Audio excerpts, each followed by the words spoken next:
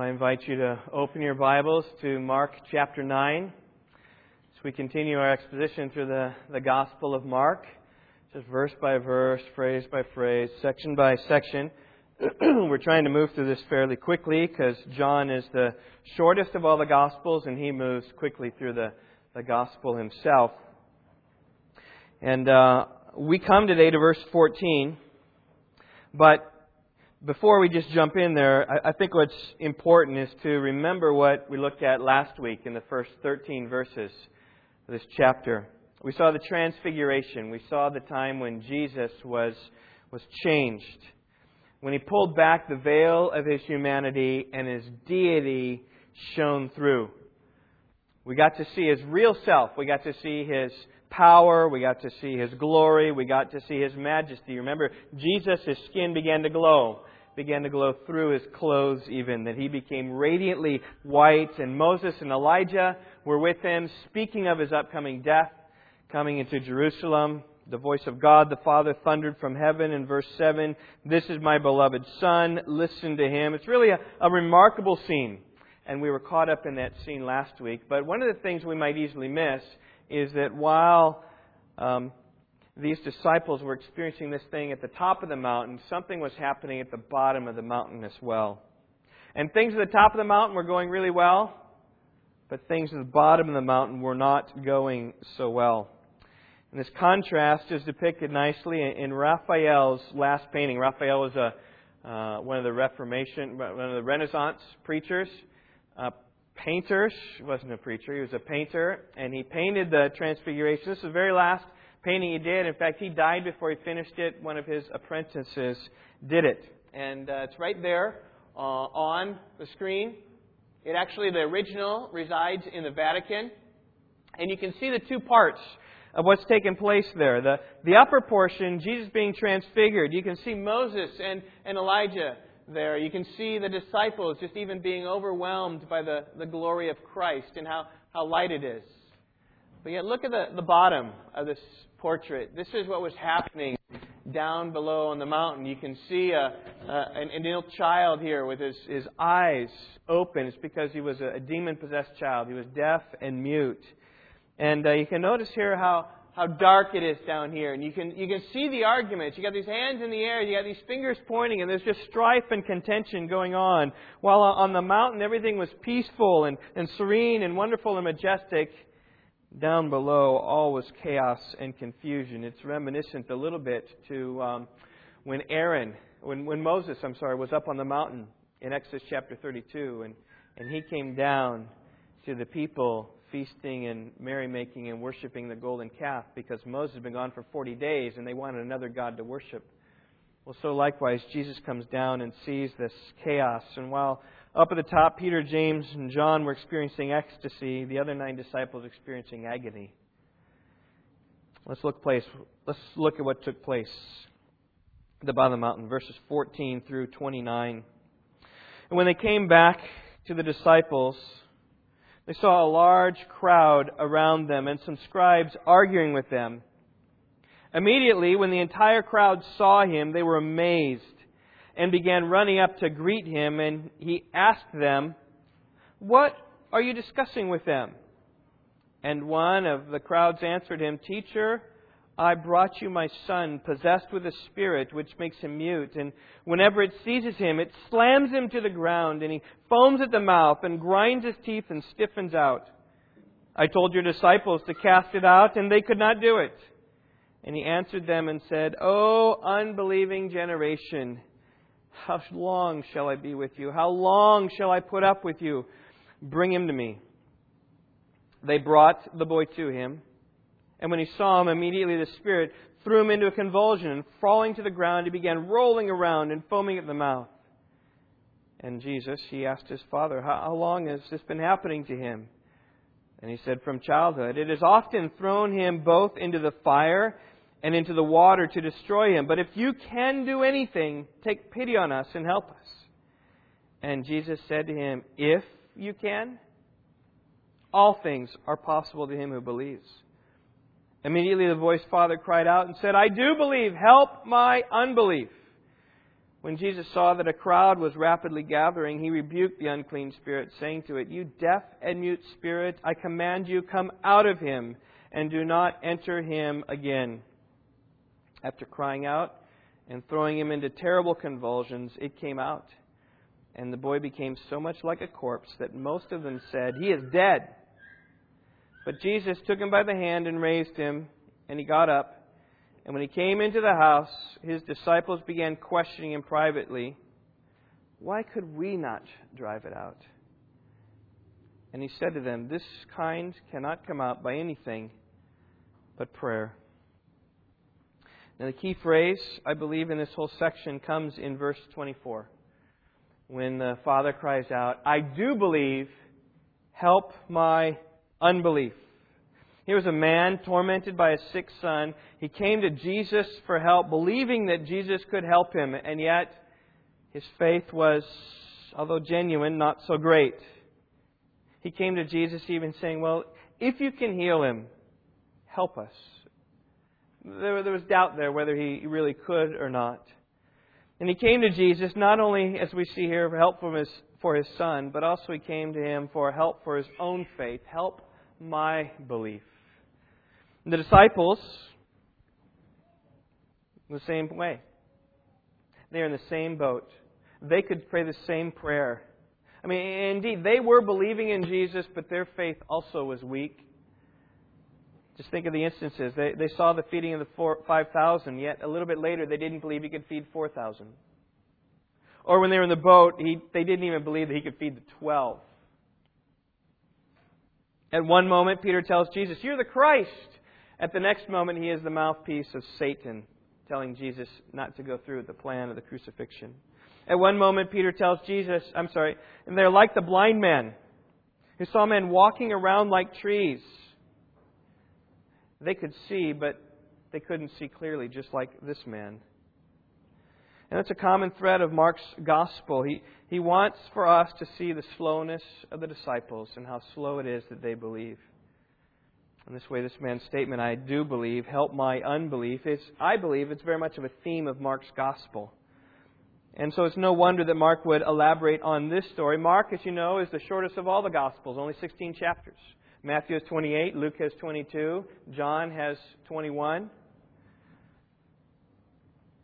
And yet both Matthew and Luke, though they are twice as long as Mark's Gospel almost, when they spend time here on this passage, they spend only 7 and 8 verses. Matthew spends 8 verses on this text. Luke spends 7 verses on this account. But it takes Mark 16 verses to tell this whole story. And you got to say, why is that? That Mark, every time he shares one of these stories, he's almost always shorter. He's not longer. And you got to say, why? Well, I think there's a reason why. I think the reason why is because this is important in Mark's Gospel. Because it puts forth the reality of the disciples. They were believing in Jesus, following Jesus, but their faith was weak. And they needed to learn from a helpless father who said, "I do believe, help my unbelief." And in great measure, I believe that many of us live right here as well. I think that we have a measure of sincerity, a measure of belief, and a measure of trust in the Lord, and yet when it comes down to it, many of us feel like our faith is weak. I feel that way. And I know that many of you probably feel that way as well. Our hearts can resonate with the hymn writer. "Prone to wander, Lord, I feel it. Prone to leave the God I love." Here's a God, He has done all for me. He has sacrificed for me. He's given His Son for me. He's poured out His love to me. He has made me His child. He has set me secure in that love. And yet, what can I do? I'm prone to go this way and pursue my own lusts and pleasures and sins. And that is our problem. How can it be? How can it be that we who love God can be pulled away so easily? Well, I believe it's our sinful hearts pulling us away from the one we love. And that's why the Father's request to Jesus is helpful for us as well. It is a prayer of faith that we can pray. It's a prayer of faith for faith.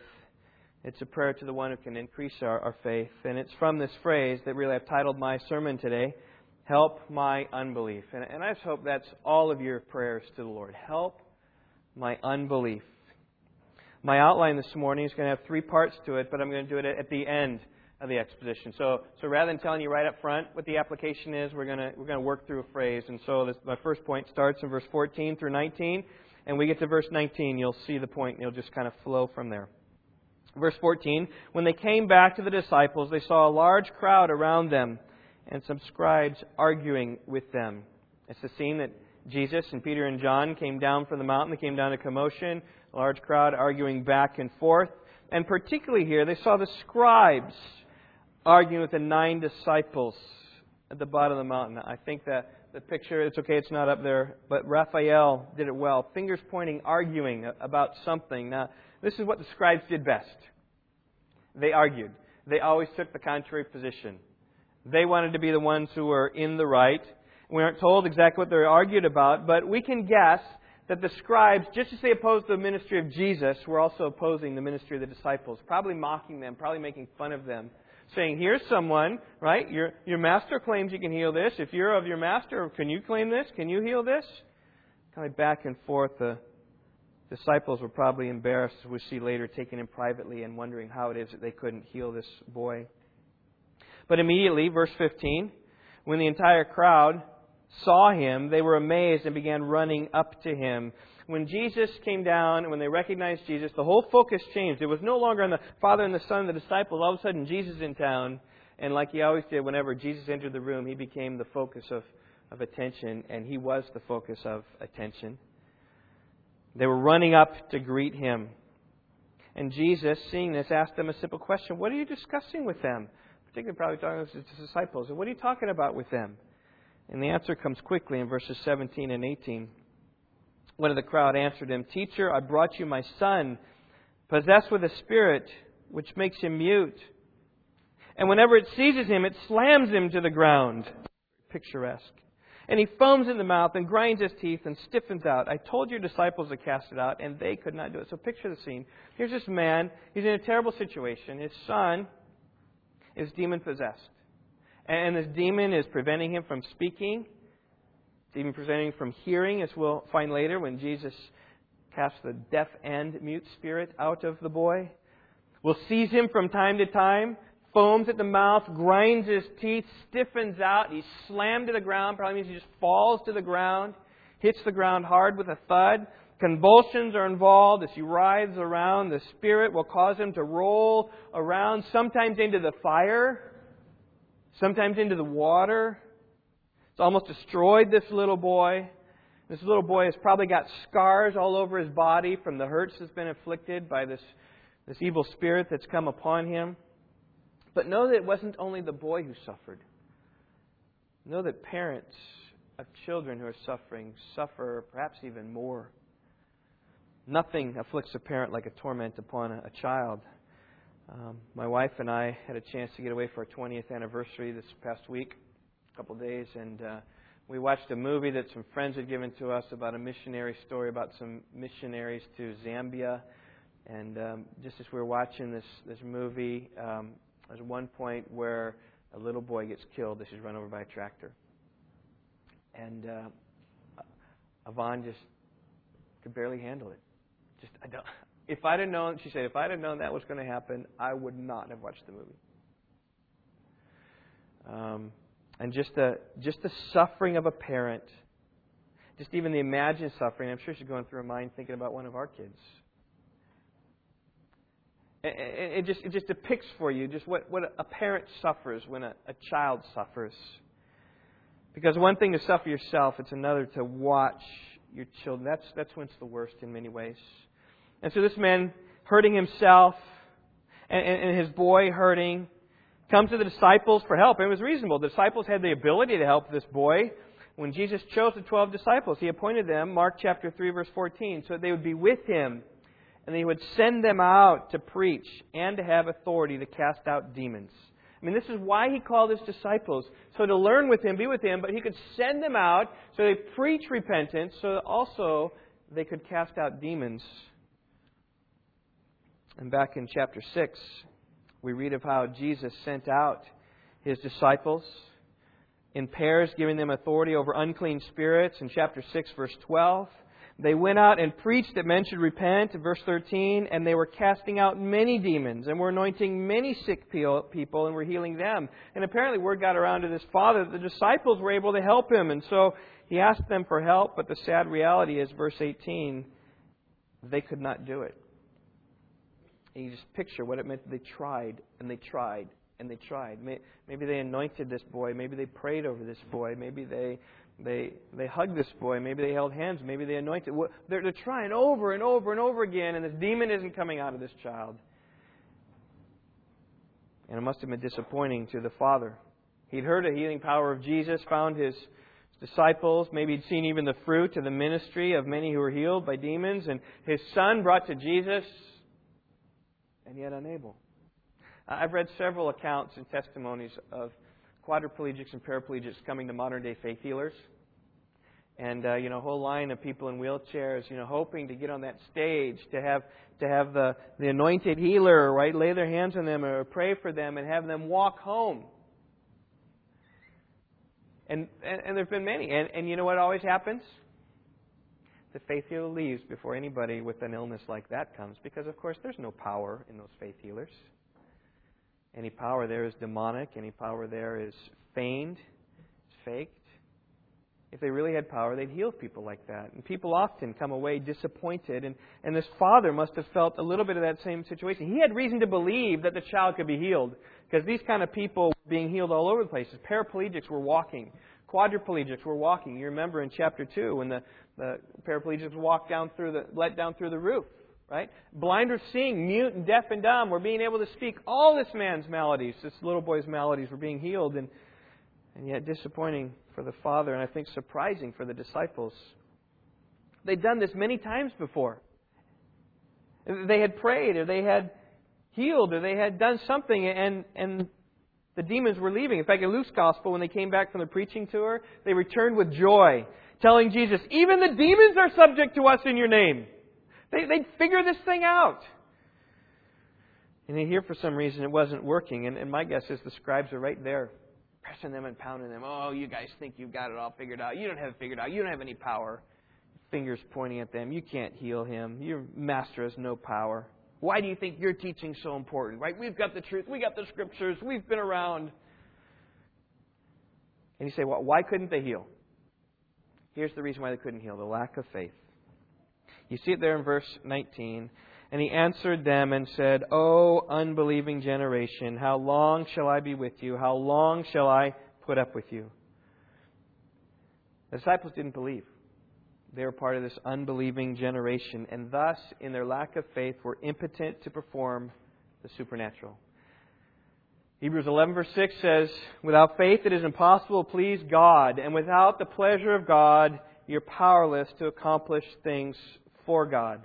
It didn't matter, catch this, how much and what sort of miracles the disciples had done in the past.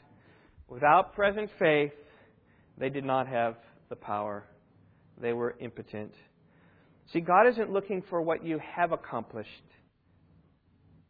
God is looking for whether you believe today to accomplish through you great things. And here's my first point. Help my unbelief that ministry would flourish. There's a tie here between the faith of the disciples and the ministry which didn't flourish, particularly in this healing of this boy. And faith is crucial to any ministry. Early in my ministry at Rock Valley Bible Church, I read a book with a pastor in town, and it was John Angell James' book, An Earnest Ministry One of the Times. We read about 20 pages together, and then we emailed back and forth and just talked about this book. And though the book was written in the mid-1800s, it still has great truth for us today. And here's kind of the core of the book. Right here, right in the introduction on page 28, he quotes the British Quarterly Review saying this: "No ministry will be really effective, whatever may be its intelligence, which is not a ministry of strong faith, true spirituality, and deep earnestness." And there was just a British Quarterly Review wrote that one sentence, and then listen to what John Angell James says about that. He says, "I wish this golden sentence could be inscribed in characters of light over every professor's chair, over every student's desk, over every preacher's pulpit, condensed into that one short paragraph, is everything that needs to be said on this subject. I feel that every syllable I have to write would be superfluous if all our pastors, students, and tutors would let that one sentence take full occupation of their hearts, possess their whole souls, and regulate their conduct. The most I can hope to accomplish in this book is to expand and enforce it, is what he said. So that little phrase, no ministry will be really effective, whatever may be its intelligence, which is not a ministry of strong faith, true spirituality, and deep earnestness. And he said, I wish that every pastor would place that on his desk right in front of him. Well, that was a decade ago that I read this book. And I have this little sign that is on the front of my desk, my house and my office. Maybe you've come by, you've seen it. It's not real fancy. It's not framed real nice. It's just printed out, Microsoft Word, cut out, and placed just right there. It says that no ministry will be really effective without these things. And just as a reminder to me, day in, day out, of what I need to be as a pastor, as a minister of the gospel of Christ in order to see an effective, flourishing ministry. And I just say, may God grant grace to see that accomplished. I think about the ministry of the Metropolitan Tabernacle in London. I think they followed this. Charles Spurgeon was the pastor. Spurgeon experienced a flourishing ministry. For those of you who know about Spurgeon, you know that thousands came to hear him preach each Sunday. In the 1800s, his sermons were transcribed and wired across the Atlantic to New York, where they're printed and distributed here in America for many to read. He wrote 25 million words in his lifetime, more than any other Christian author has ever written. He established a pastor's college, trained more than 900 men for ministry, 200 churches planted. He was certainly a gifted orator, had amazing memory, had a voracious appetite to learn. But when Spurgeon was asked what's the secret of success, do you remember what he said? Anyone know what he said? Constantly. He said it. It's quoted many times. Okay, grace is there. That's not what he said. He said, my people pray for me. That's what he says. Which is grace. God praying for the pastor and having things abundantly abound through grace. Spurgeon wrote in his own autobiography, here's his words. He says, I always give all the glory to God, but I do not forget that He gave me the privilege of ministering from the first to a praying people. New Park Street Chapel is where he ministered first. He came at age 18, started preaching. People started hearing him, though it was a church of thousands before. I think maybe about 1,000, 1,200 before. It had been dwindled down to about 100. He starts preaching, more and more people start coming here at New Park Street. He said, we had prayer meetings at New Park Street that moved our very souls. Every man seemed like a crusader besieging the New Jerusalem. Each one appeared determined to storm the celestial city by the might of intercession, and soon the blessing came upon us in such an abundance that we had not room to receive it. That was Spurgeon's testimony. His biographer, Lewis Drummond, would say it this way. He says, the primary foundation stone of Spurgeon's success rested on the sacrificial, fervent prayers of the New Park Street people. They were a faithful group of interceding Christians. Young Spurgeon inherited their blessed legacy. Moreover, that spirit of prayer continued through the years of the Metropolitan Tabernacle ministry. That is when they changed buildings. The anecdote of Charles Haddon Spurgeon taking visitors through the Metropolitan Tabernacle and showing them the prayer room in the basement, remarking, here's the powerhouse, has often been repeated, but it's apocryphal. The real story is that the prayer meeting was held upstairs on Monday nights, and some 3,000 people attended. Think about that. Prayer meeting. Every Monday night, 3,000 in attendance. People having a heart to pray, having this vigorous faith. Why did people pray? They knew their dependence upon the Lord. They believed that God would be gracious to bless them if they but prayed. And the large attendance at the prayer meeting is just an indicator of their faith. They want to come and pray. And they stepped out in faith and God did great things among them. Still, Spurgeon's having an impact today. Now, certainly the Metropolitan Tabernacle had many things going for them. The giftedness of Spurgeon was second, bar none, throughout all of history, I would argue. The momentum of the ministry, which only encourages more and more to come, was on their side as well, and yet they made conscious attempts, even in the midst of great success, to say, we need to make sure that this ministry isn't based upon us, it is based upon the Lord, where 3,000 would come and pray. And might it be that our ministry doesn't flourish in the same way, because I know my giftedness is not their Spurgeon's, but in some measure, perhaps we don't have faith. Maybe we won't pray together. Maybe we're relying on our past success. Maybe we're relying on our own strength or our own resources. Maybe we need to realize that we need to have faith, and in our faith, maybe that's a path to ministry flourishing here in greater ways. I don't know about you. I have a great heart to see our church continue to grow and expand and impact and see many people saved. Maybe it has to do with us praying and pleading and besieging, right, heaven, the New Jerusalem, pleading God would show His grace. And you think about your own ministry. All of you have ministries, whether it's the church ministry, whether it's ministry in your family. Well, you parents have ministry to your children. I don't care how old they are. You have ministry to your children. And maybe it just might be matters in your own family are struggling because of lack of faith. As Paul Miller said in A Praying Life, which we've gone through this past year in our small groups, he said, I do my best parenting by prayer.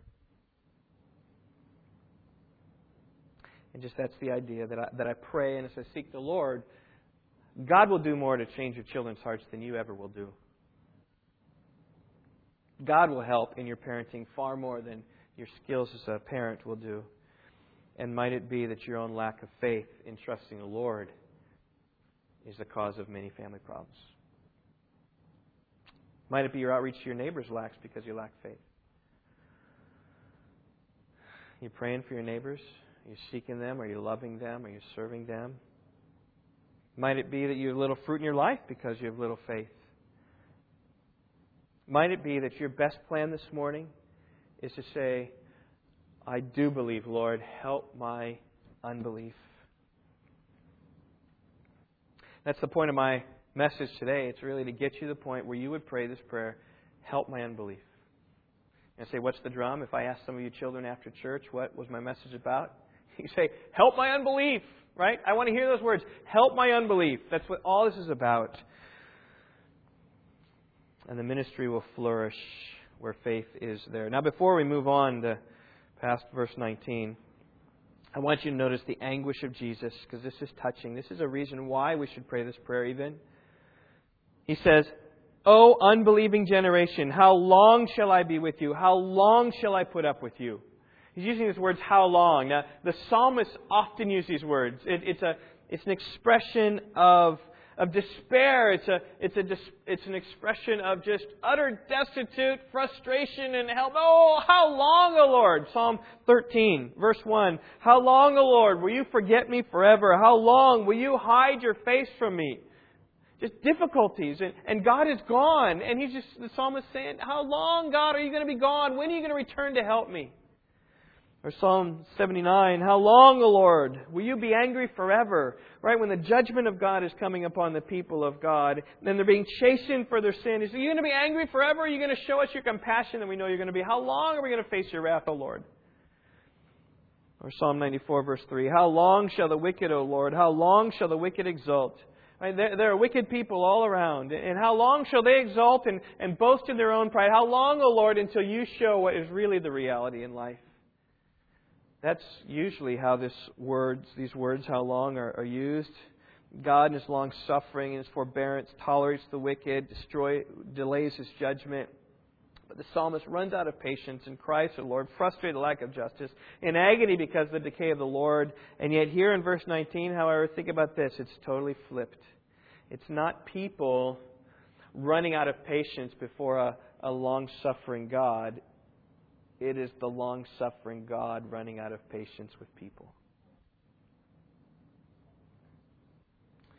Jesus is frustrated at the lack of faith among His disciples. He's given them many reasons to believe, right? His miracles, His teaching, transfiguration. All these reasons just pile up, and yet they're not believing. And He says, how long shall I be with you?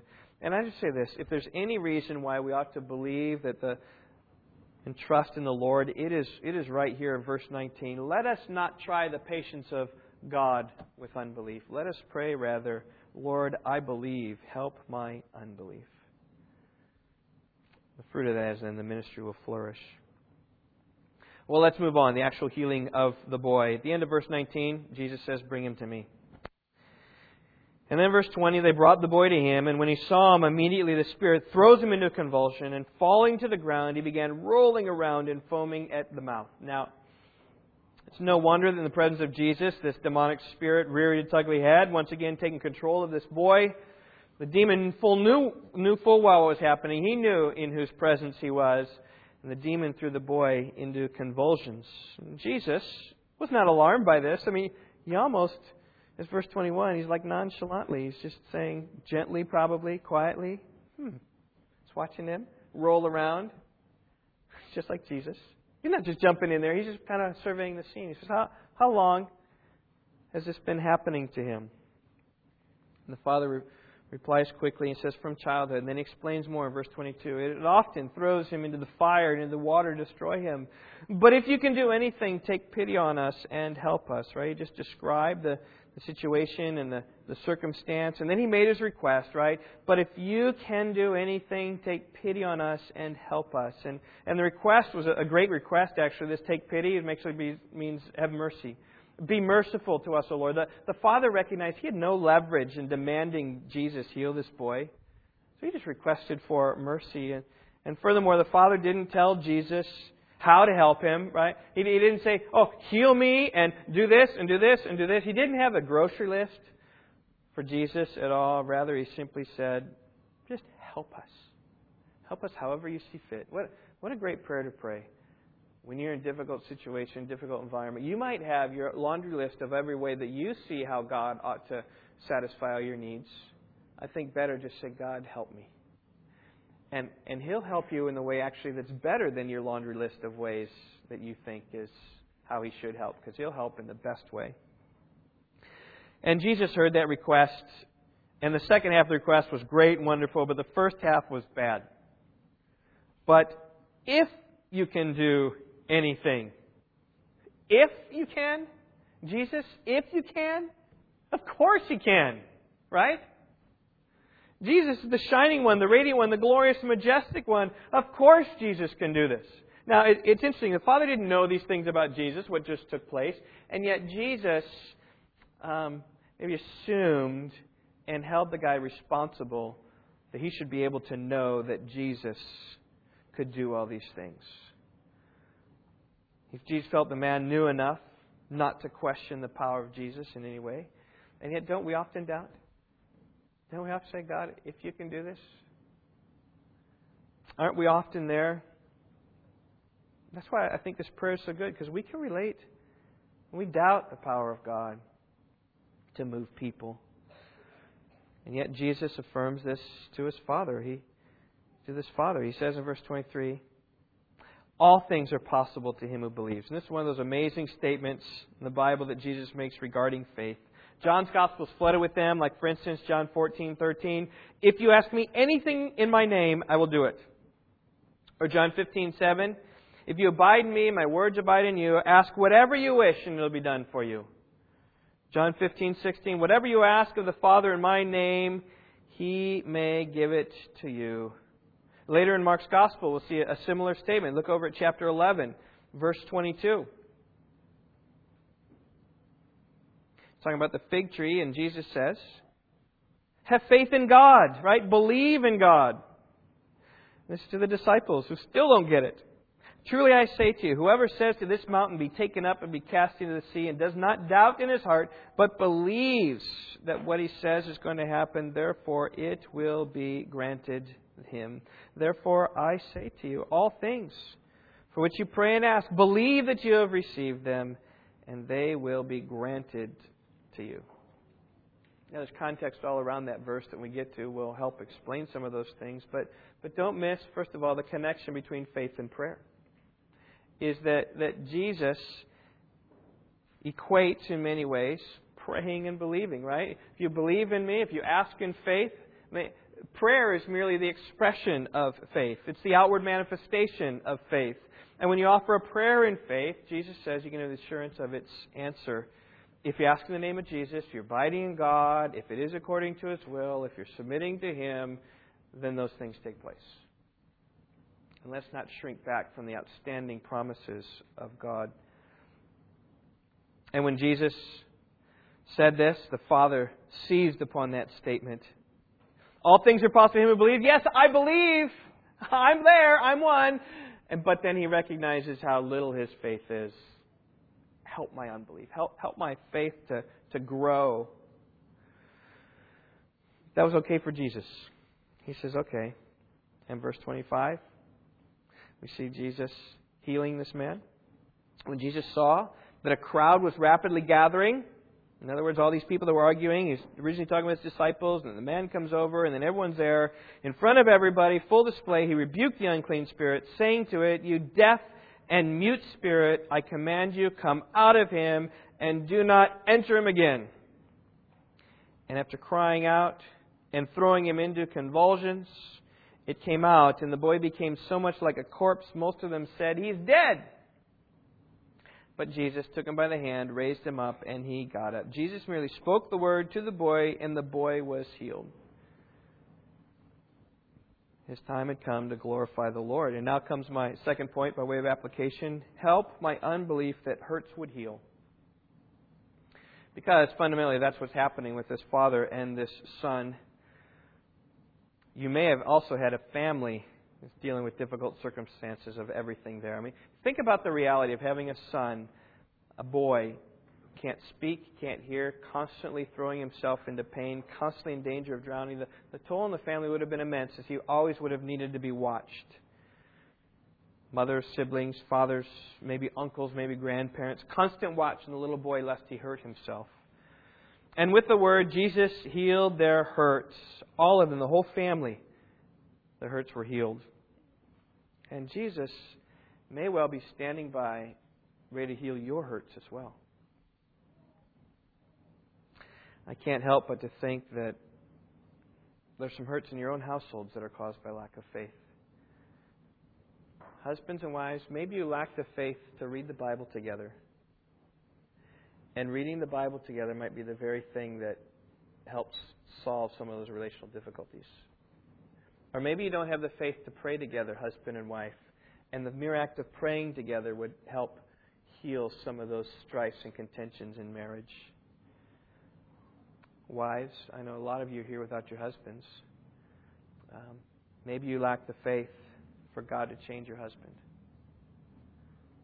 I know many of you do have faith and you're believing and trusting. I say continue to go. But this is a great prayer to pray. Lord, I believe. Help my unbelief. That God, You'd come and get to my husband and change his heart. Parents, maybe you lack faith trying to control your children rather than letting God work in their hearts to guide them in His way. Parents, maybe you lack the faith to trust the Lord with your finances, jobs or unemployment, because those are real hurts. And maybe these are the kind of hurts that God can heal in our lives today.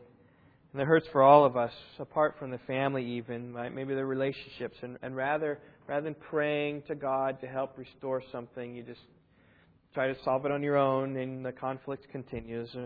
Maybe you dwell upon your past or what happened or didn't happen to you, and you can't get around that to just believe in God's got a different plan for you for the future. Maybe you have physical illnesses. And maybe you've trusted the doctors rather than trusting the Lord. You know, I've had a problem sometime with my legs, my calf for some reason. I can't explode anymore like I used to. And I've talked to my dad, I've gone to the doctor. It really struck me recently. About a month ago, I said, you know what? I haven't prayed for my legs. I haven't. It's not a great problem. I mean, I can run, but I know there's some soreness there. But it really struck me that, you know what? I'm just trusting in my own. Rather than saying, God, what? Can you heal me? And maybe you've got some physical illnesses like that. And I'm not saying don't go to doctors. I mean, go to them, okay? Take your medicines, right? Take whatever you can. But realize that God can do what doctors can't do. There may be other hurts in your life. if you know anything about.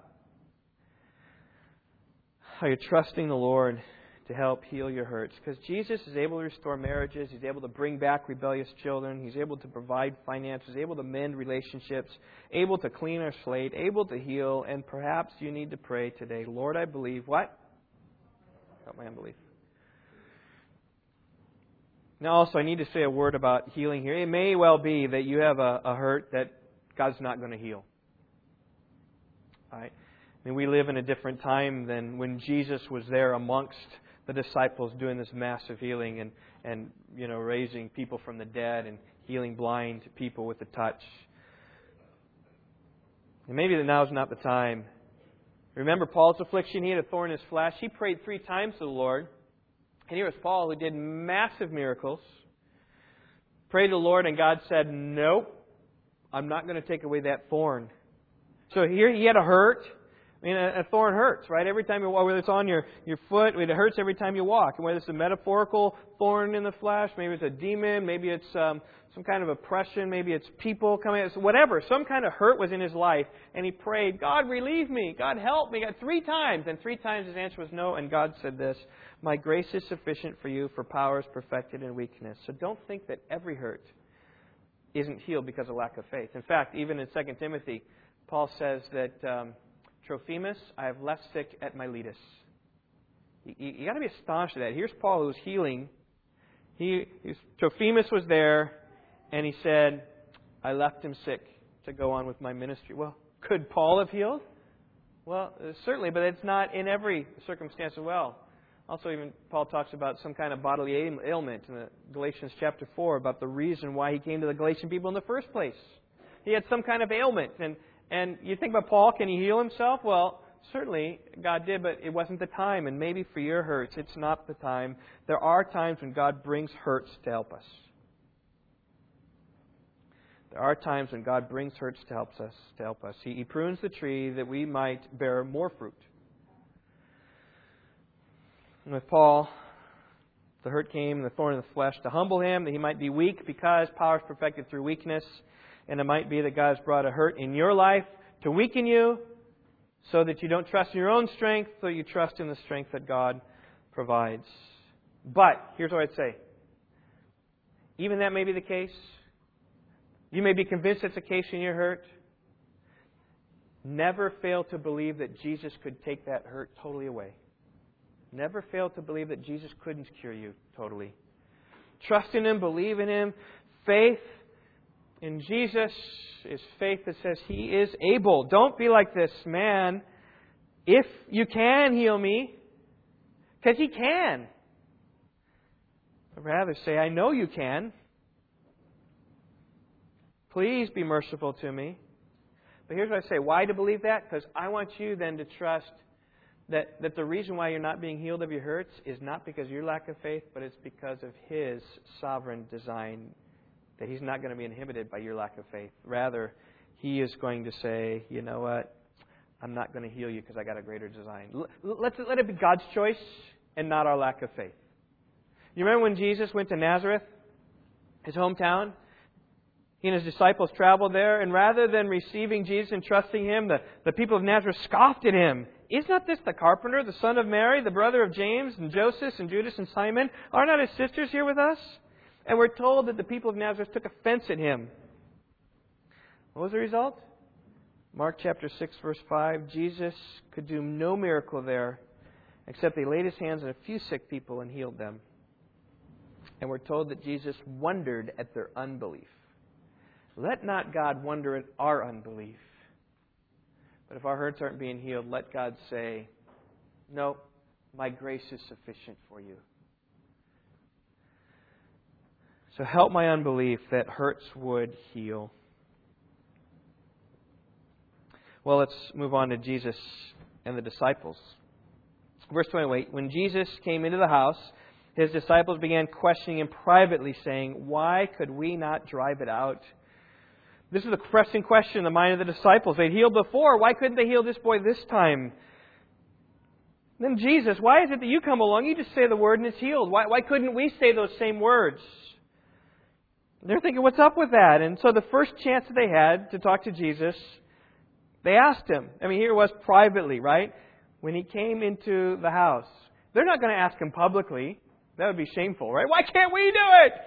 That's not the time. But the time had come when they were finally alone, and they asked this question, and Jesus said, "This kind cannot come out but by anything but prayer." Here's the key. Jesus said that His disciples were prayerless. So I think here's why you need to pray this prayer. Help my unbelief that I would pray. Because if these kinds don't come out because of lack of faith, really, the prayer is interconnected in many ways with faith. And rather than praying and trusting the Lord's power to work through them, the disciples had figured it all out. I think they were trusting in their own strength. They'd done this before. They'd do it again. I mean, they had healed many, right? They knew all about the power of ministry, how it works. Maybe even thinking it works like magic. They say these magic words. I command you to be gone from him or out of him, or in the name of Jesus, I command you to be... And it was working, and it was working, and it was working. I mean, can you imagine saying that the first time? Jesus says, well, you just command that demon to go out in the name of Jesus. You're like, never done it before. Okay. I command you to go out in the name of Jesus. Pretty soon it goes out. And you're like, oh. And the next time maybe there's some trepidation, but after a while it gets to be no big deal. I command you to leave out in the name of Jesus. What happened? Your faith is gone. Right? Those who walk on coals, first time's not much of a problem because it's your sweat underneath your feet that keeps some coolness there. And so you're real nervous, like, I'm not going to walk on those coals, but you're real nervous, and so you can walk across and you're okay. But what happens when you've done it once or twice? You're like, I can do this. Whoa! Because I'm not nervous anymore. There's no faith, there's no trust. And so likewise here, I think that they got this out. They didn't have to pray. They didn't have to trust. They didn't have to rely upon God's power. They'd done this so many times before they could do it on their own. They're like Samson with his hair cut off. Remember the Philistines came upon Samson? Right? He went out confident. Yeah, I can take these guys. He didn't know that Delilah had cut his hair. Because he'd taken him so many times before, but he didn't have his hair this time. And he was captured by the Philistines. They gouged out his eyes, placed him, bound him in prison. And such were the disciples. They're prayerless and weak. They didn't have prayer on their side. And they just went to conquer out. It's not going to happen. Instead, they were weak and powerless. And they didn't even know it, just like Samson. But there's good news here, all right? Because Samson's hair started growing when he was in the prison. And with his hair growing back, he regained his strength. He braced himself against those middle pillars which held the whole supporting structure of that house where all those Philistines were. And he broke those pillars and the house came tumbling down. He killed at his death more than those Philistines he killed in his life. And the disciples could pray again. And they could renew their strength. And there would be another day where there'd be another demon-possessed little boy where they could put his hand on him and out the evil spirit would go from him. And you know what? They did. The book of Acts is filled with stories of the amazing things accomplished by the hands of the disciples. At the time, even at times, their miracles compared equally to the miracles of Jesus. Right? Healed a crippled man, Acts chapter 3. Raising Tabitha, Peter did, from the dead. In fact, Acts 19 says God was performing extra miracles by the hand of Paul. Extraordinary miracles by the hands of Paul. So that handkerchiefs or aprons were even carried from his body to the sick, and diseases left them, and evil spirits went out from them. I mean, such was the power of Christ, of Paul, just the power of God. You remember that just even touching the garment of Jesus was something that could heal people. And so likewise, Paul had this garment, and they'd pass it out, and they just touched that garment, they're being healed. I mean, just miracles equated with the miracles of Jesus in many ways. And I believe the reason they were able to do so is because they never lost the fact where their power came from. They knew it came from the Lord. Another parallel thing through the book of Acts is you see that these people prayed in the book of Acts. They were not prayerless people, the early church was. After Jesus ascended to heaven, they gathered the upper room and were, here it says, Acts 1:14, with one mind, were continually devoting themselves to prayer. And they did so. Jesus was with them for 40 days after His resurrection. The ascension went up. The Holy Spirit came down. The Pentecost, after 50 days, Penta means 50 days. And they were there for 10 days, continually devoting themselves to prayer. It's all the people of the early church, the early followers of Jesus. And then the Spirit came to descend upon them in Acts chapter 2. But they didn't forget where their power had come from. They knew their power was from the Lord. They continued to pray. The testimony of the early church, Acts 2:42. They continually devoted themselves, the apostles' teaching, breaking of bread, fellowship, and to prayer. They continually devoted themselves to prayer. The apostles knew the importance of prayer as leaders in the church. They said, we will devote ourselves to prayer and to the ministry of the Word. Prayer meetings were often in the early church. They prayed together when Peter and John were freed from prison. They prayed together after James was killed and Peter was on the way next. They had a prayer meeting at John Mark's house, the author of this gospel. They prayed together when they sought a vision for the Lord, just saying, what shall we do next? And that's when God says, set apart from me Barnabas and Saul to the work I've called them to going out as missionaries. The missionary movement began by prayer. After establishing churches, Acts 14, they prayed. When elders got together, they prayed. Personal prayers in the church were abundant. We read of Peter going on the housetop to pray. When Saul was converted, his testimony was that he is praying. It's no wonder the early church experienced so much power because they were a praying people. Help my unbelief that I would pray. Prayer is a manifestation of our faith. And I think it works this way. When we pray, you know what? We're not doing anything else. You ever thought about that? Now, you can pray always, and you can be doing some things while you're praying, but that whole statement of the apostles said we will devote ourselves to prayer and to the ministry of the Word. They said we can't serve the tables. I mean, it's a good thing to serve the tables of the widows, but we need to pray and devote ourselves to the ministry of the Word. And if they're going to pray all the time, well, they could do that as well. But no, they said we need to have seasons and times where we are apart, just praying by ourselves. And when you do that, you're doing nothing. You're not scheming. You're not thinking. You're not worrying. You're not planning. You're just saying, God, here's something that's bigger than me. I know I can't do it. I know I can work and work and work now for the next 3 hours. It's not going to be done unless you come and you help. And I will make efforts, God, but I need you and I need your help to come. I'm waiting for you to act, God. I need you to act. Will you act? Or we're going to do this thing tomorrow, right? We're out here with the disciples and the people, and we need, God, your help with this, or we need your help with that. God, will you come and store it up then in prayer? God delights to answer the prayers of people, to help hurts, to prosper ministry. And you can say this, help my unbelief that I would pray. Because when you believe and trust in God, you will pray. And I just say this, you want to pray more? You want to pray more? Pray this prayer. Help my unbelief. And as you have greater faith, God will induce you to pray more. Well, let's go to Him in prayer. Father, I pray that even here we'd see the power of prayer. That faith and prayer moves mountains. That even prayer moves people. I pray we'd be like Hudson Taylor, who just determined and decreed that he would see his ministry flourish as a way to exalt you by showing that prayer moves people. Prayer alone moves people. As prayer is an expression of faith, God, I pray that we would believe. And I pray that we would believe and that this ministry would flourish in greater ways than it has before. Thank you for the ways that it has, especially even this past year, and really having a place where we can reach out to unbelievers, especially here in this neighborhood. We thank you for that. We pray you would abound. More people who don't know you today, God, knowing you through the result of our testimony here at this church. I pray that. I pray that often, God. Pray that you convert people who we know we're sharing the gospel with. Pray that our ministry would flourish. I pray that our hurts would heal, God.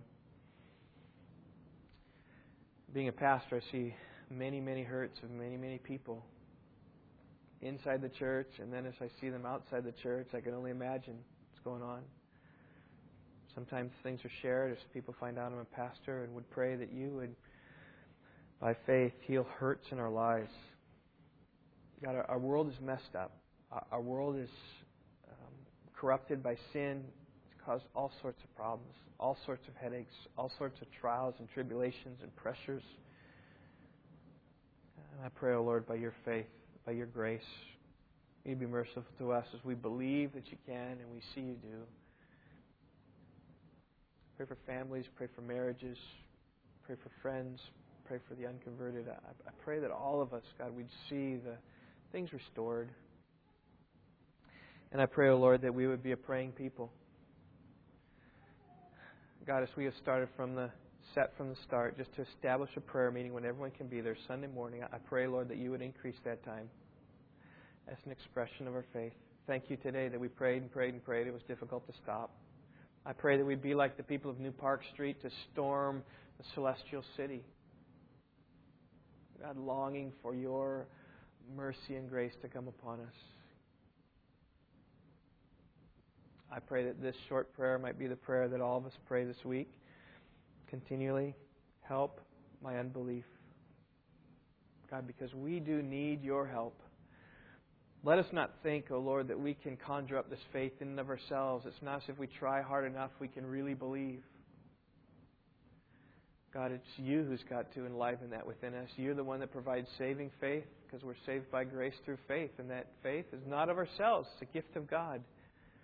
And so likewise, continuing faith, continuing trust is a gift of grace from you. And we plead, O God, that you would grant us more faith. I think mostly, Lord, that you would shine upon us and see us a believing people. A trusting people, trusting in you, not trusting in our own strength. Cursed is the man who trusts in himself. God, but may we trust in you to be the great physician of our souls, the great stirrer of this ministry, the great guider behind everything. May we always prioritize our prayer. So that when your blessing comes, it's not to us, O Lord. It's not to us, but it's to you, and it's to your name that glory comes.